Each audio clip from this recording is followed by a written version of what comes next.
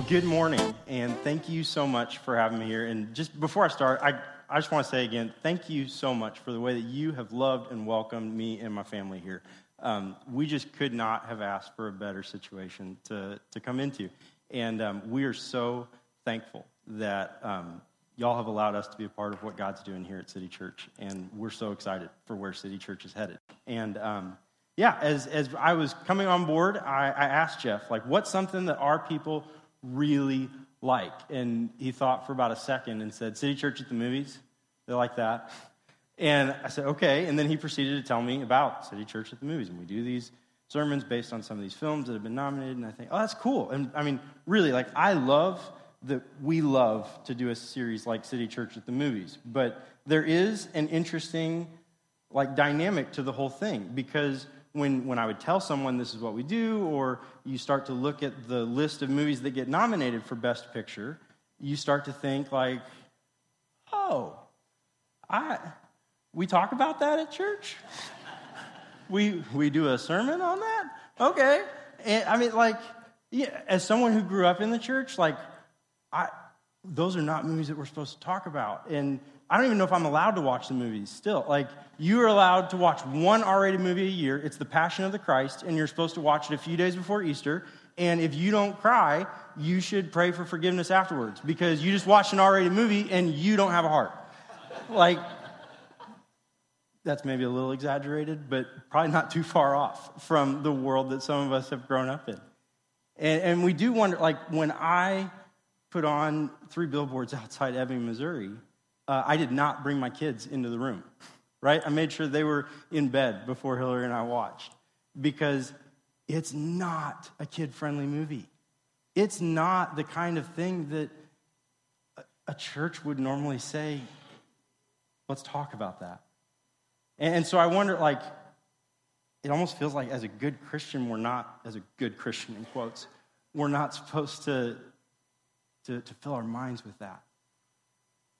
But I think there is maybe something that the Apostle Paul would say to us. There's a story from his life. If anybody is deserving of the title of good Christian, it's him. And if you don't know, Paul is one of the most significant, if not the most significant person in the spread of the gospel in the early church. Right? He made it his life's mission to take the news about Jesus everywhere he could where nobody had heard it before. And he was amazing and courageous and prolific and talented. And there's a story from his journey in Acts 17 that I think is super important for us to look at. And so if you got your Bibles, paper, electronic, we'll get it on the screen if you don't have either. But Acts 17 is where we'll be. And Acts is Luke's account of what happens after Jesus raises from the dead and ascends into heaven. And so Luke tells the gospel account of Jesus' life, and then he writes Acts of the Apostles to tell us what happened in the early church. And a huge piece of it is dedicated to what Paul is doing all over the Mediterranean world. And when Paul would go to towns, there was a pretty stereotypical pattern. He would show up at a place, he would go to the synagogue or the Jewish church that's in the area, and he would talk to any Jewish person or non-Jewish person by birth who worshiped Yahweh, the God of Israel. And he would point through the Old Testament scriptures, and he would show them, this is all describing Jesus. Jesus is the fulfillment of every promise that God has given, and he wants everybody to be in relationship with him, and that's available to you. And then everybody fell into 2 categories. Either the people that said, yes, I want to hear more, let me follow Jesus, and then the people that wanted to kill Paul for what he had said. And after a particularly rough encounter with some of those second people I mentioned in Thessalonica, Paul is still recovering, and he gets separated from his friends, and it says he has to go to Athens, and he says, I'll just wait here until you guys can catch up. And so at verse 16, that's where our story starts. While Paul was waiting for them in Athens, he was greatly distressed to see that the city was full of idols.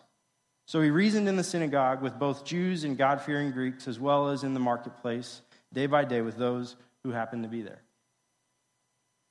All right, Paul's in Athens, and before we go too much further, let's just talk about Athens real quick. Some background on Athens. If you have slept through every history class you've ever taken, you still know that Athens is kind of a big deal, right? If you are in the Western world today, if you're at a university and you are studying philosophy in any form, at some point you're going to go back to Athens because somebody that was from there or taught there or studied there has a significant contribution to how we think about the world. Right? That was, at one point, it was the height of human civilization. It was the most powerful city in the entire world. And then the Romans came and it wasn't that anymore. And by the time Paul gets there, Athens is sort of this backwater town with a good port and a whole bunch of people that still really like to talk about ideas. And they'd sort of like devolved into this group of elitists that would sit around, and this might sound completely insane to you, but they would form a social network of people that they would then share ideas with each other. They would like put them out in the public forum, and then they would wait for other people in this social network to like or comment on those ideas or follow them so that they could hear more of their ideas. Right? Like weirdly familiar, maybe? I don't know. They just thought it was a good idea back then. They also were all over the spectrum on what they actually thought. Because they had this deity system handed down from antiquity where they had all of these gods that represented different things and explained, and they were rooted in mythology. And then the Romans hijacked all of those and gave them new names. And there were temples and altars and shrines all over this city to all of these different gods. It's literally a city built on idolatry. And nobody like really is on the same page in Paul's time of what we think about all this. Most people don't actually buy into all of these ancient gods. They're much more concerned with their ideology that they've ascribed to. And you have people all over the map on do we think there is a God? Do we not? What do we think the God or gods are like? What's the purpose of life? How do we determine what is good? What is the right thing to do? What is noble? What is true?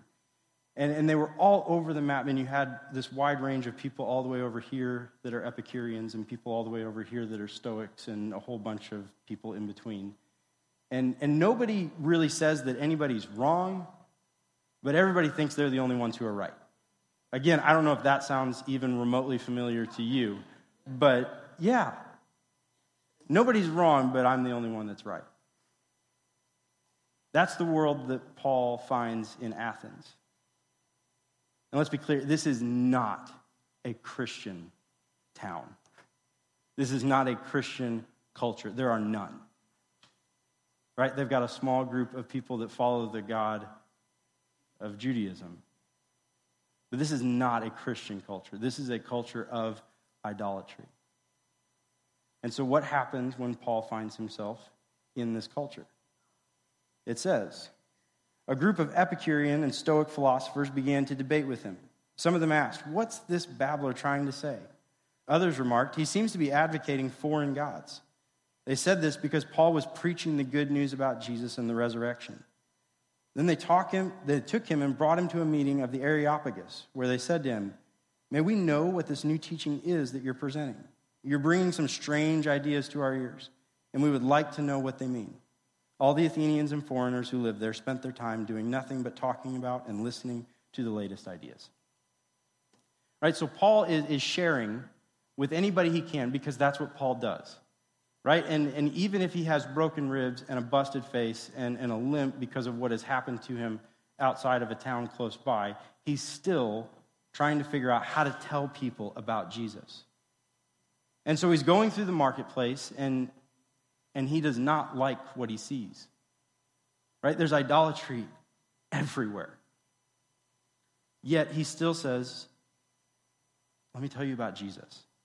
And so to anybody that will listen, and actually people do start listening, enough so that people get together and they say, "Okay, we've heard lots of ideas. None of them sound like you. This Jesus thing that you were describing sounds very, very different. Why don't you tell us more about it?" And so he's not being the annoying guy off in the corner. He's going person to person and saying, let me tell you about a God who has changed everything. And it's so different from what they have heard in Athens that they say, we should all hear more about this. And so they say, let's go to the Areopagus, which is the biggest forum in town, overlooks the whole city, where you can then tell all of our people who like to sit around and talk and think about ideas what it is that you believe. And what happens next, I think, is not just important for Paul in this story. I think it's important for us. What do you do when you live in a non-Christian culture? A world that definitely does not embrace the same things that Jesus embraces. And you're given a chance to say what you believe. When somebody asks you, what do you think? How do you respond? Historically, as a church, we've responded in 3 different ways. The first one is we withdraw. Right? We like to hide from culture. When we find ourselves in a world where we feel surrounded by things that do not embody God, let's hide. Let's build up our defenses, put up our walls, form our own isolated communities so that we can be separate from everyone around us. We can keep the evil out. Second strategy that we often fall to is we wage war against the culture. And so let's gain political strength and power so that we can overtake all of those people who are wrong, and we can make them do things the right way. The third option that we go to a lot is we just accept culture. We blend in. We don't want to make waves. We just want to go with the flow and say, yeah, everything's okay. The problem is that none of those allow us to keep the full gospel. Every one of those requires us giving up a piece of our mission from God. Right? If we hide, we're no longer salt for our earth. We no longer have anything to offer. We're just those weird people that do things all by ourselves and create our own music and movies and jewelry and books and whatever other thing that we do that looks weird to the world. If we decide that we're going to fight the culture, then we just look like the people that are angry. And when we get power, we're the ones who oppress others and make them do the thing that we know is right. And when we just accept, we no longer have anything to offer the world that it doesn't already have. Right? When we just nod, everybody's left in the exact same situation that they were before. That breaks the heart of God. So is there a fourth way we could respond? Spoiler alert, yes. And Paul's going to show us how we do it. So let's look. Paul stands up in a meeting of the Areopagus and said, "People of Athens, I see that in every way you are very religious. For as I walked around and looked carefully at your objects of worship, I even found an altar with this inscription, 'To an unknown God.' So you are ignorant of the very thing you worship, and this is what I'm going to proclaim to you. The God who made the world and everything in it is the Lord of heaven and earth, and does not live in temples built by human hands. And he's not served by human hands as if he needed anything. Rather, he himself gives everyone life and breath and everything else. From one man he made all the nations, that they should inhabit the whole earth.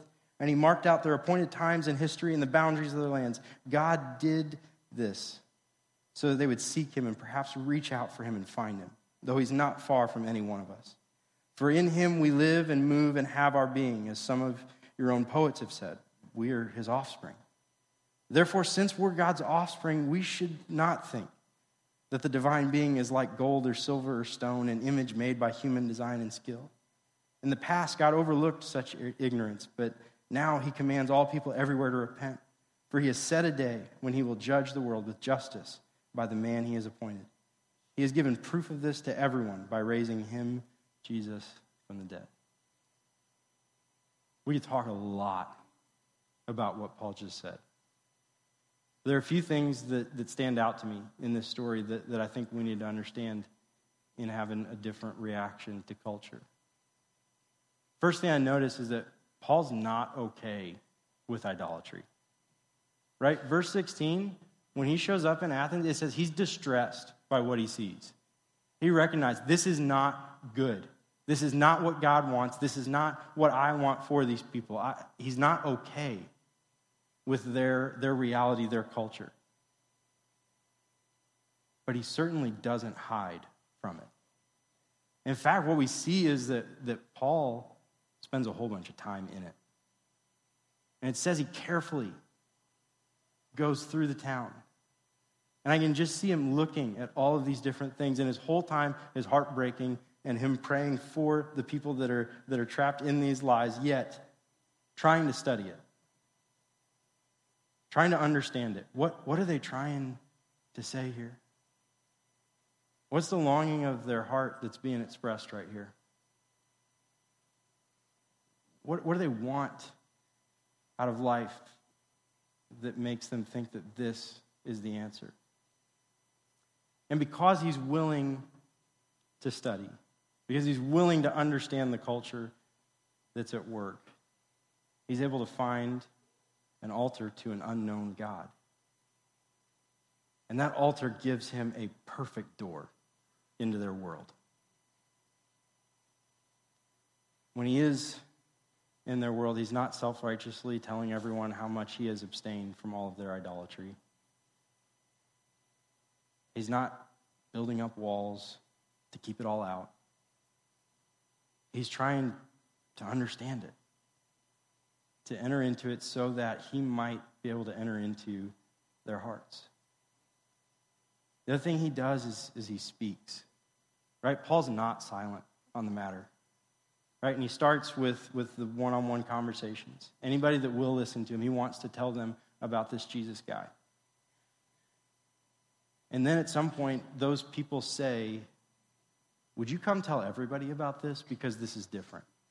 And that doesn't necessarily mean that they liked everything he said, or that they agreed with everything he said. But they did say it was different, it was worth hearing. And what I get from that, Paul's not out screaming in the marketplace. He's not raining down judgment. He's not speaking condemnation. He's saying, no, there's a different way to do this. There's a different reality that you don't know. And he's doing it in a way that's actually attractive to people enough that they would want to hear more. And notice they invite him to their party. He doesn't invite himself to theirs. Right? He shares in his one-on-ones, and that gets him an audience with the bigger group. And he gets in front of that group, and he speaks. But when he speaks, he does it like a friend. Right? He starts off his whole speech. He thinks these guys are wrong. He thinks that they are lost, that they have put their lives into things that are hopeless, and instead of treating them like idiots or evil enemies, he talks to them like they're friends. He says, people of Athens, obviously you guys are very religious people. I can see it everywhere. And I've spent time looking in your town. And he's making them feel like he cares. And that seems like a common sense thing to do, but common sense is not so common. But if you want a relationship with someone to continue past an initial conversation, usually it's helpful to start that conversation treating the other person like they're a friend and not like they're dumb or evil. And so he starts the conversation like a friend would start the conversation. He speaks with love and care and understanding. And he goes the extra mile to let them know, I really do. I've tried to understand your world. And then he says, but I have a different story to tell you. And I see the longing that's in your heart. Your longing is to know God. And that is a really, really good desire. And I'm here to tell you, I can help you. And so he shares from his heart. And when he shares, this is the last thing that stands out to me when I read the passage. It just shocks me. The scripture that he chooses to use.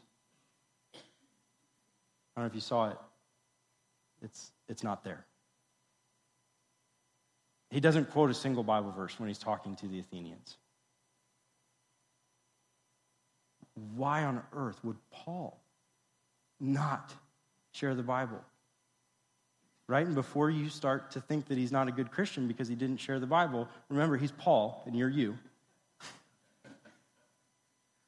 Why would Paul not share the Bible with these people? Answer is they don't know the Bible. They have no idea. You know who they do know? Greek poets. They loved to read Greek poets. Their entire education, they would have memorized them. Their parents, their grandparents would have told them the writings of those that had come before them. They loved the writings of Greek poets. So you know who Paul quotes? Greek poets. In his speech, he quotes two different ancient pagan authors. And he uses the words of those pagan Greek poets to describe God. He uses those words to point them towards Jesus. Right? He doesn't say that those poets know everything. He doesn't say that their worldview is correct. In fact, he's saying the opposite, but he's using their language to say it.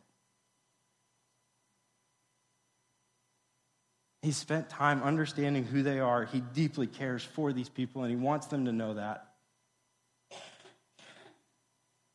Because what he recognizes is that those poets, those philosophers, us in this room, our friends, our neighbors, our coworkers, our family members, we are all trying to understand this story of being human.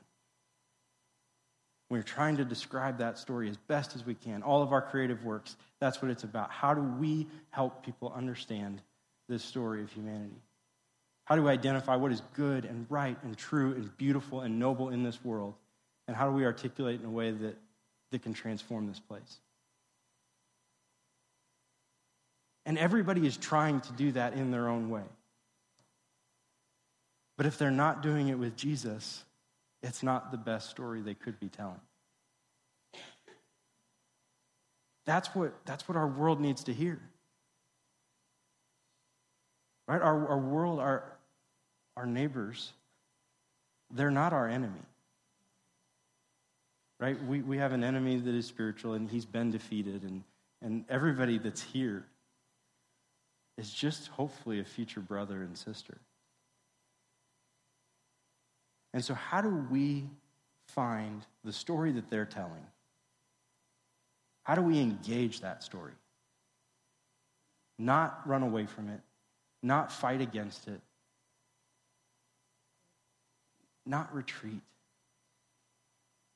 not just go along with it. How do we engage it? We have to understand the language of the people that are around us in our culture. We have to know our culture. Right? We have to be able to articulate the story of God that is different from the story of this world. The story of God is that he created us. He created everything to reflect his glory, to know him. And he wanted to make us creative stewards of the gifts that he gave. And he wanted to see us create a thriving, wonderful, beautiful home that looked like heaven. And we screwed that up pretty bad. Yet he couldn't just give up. And so he entered our story as a human in Jesus. He became one of us. He identified with our isolation and our loneliness and our brokenness and our injustice and our anger and our greed.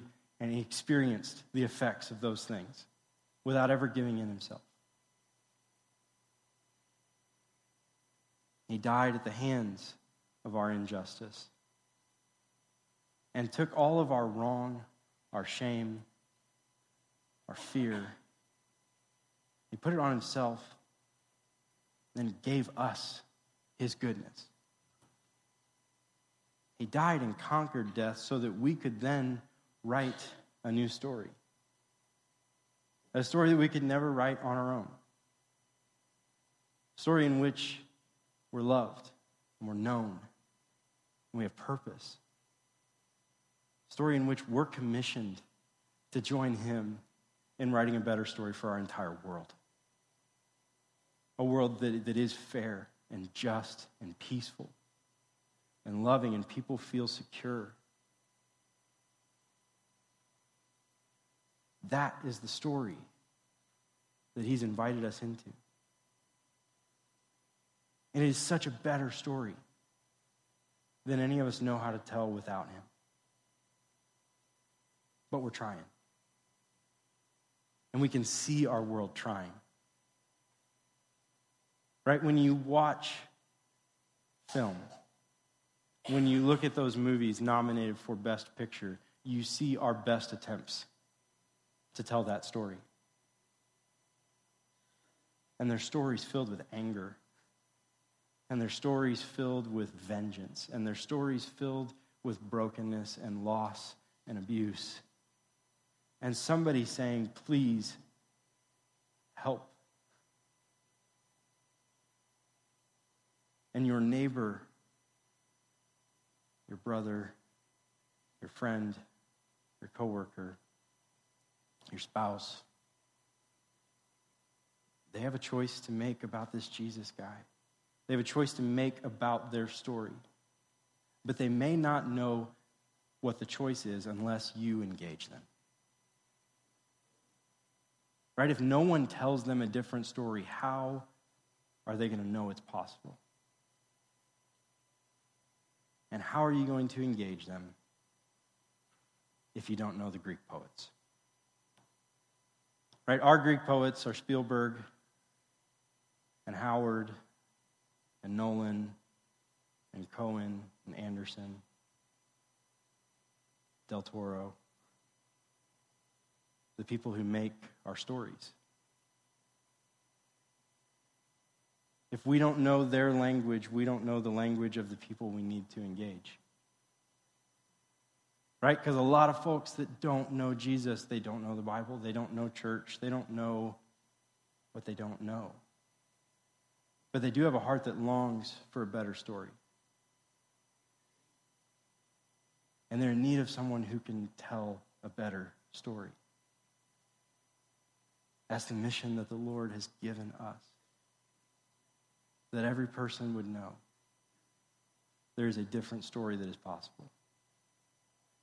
We should be the very best storytellers in the world because we have the best story.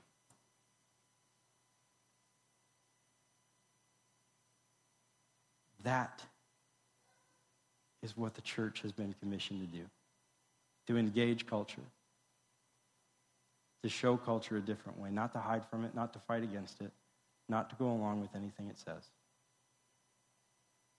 How do we help people make a choice about Jesus that leads to a different world? And maybe you made that choice a long time ago. Maybe you haven't made that choice. If you're here and you've not made a decision, what do I think about this Jesus guy? Where do I stand with him? Paul and I would say to you, it's not hard for any one of us. God's not far from us. It takes reaching out and saying, I want a different story. If you made that choice a long time ago, and you want to see others make that, but you think as you listen to this, I don't even know what to do. Try having a conversation that engages.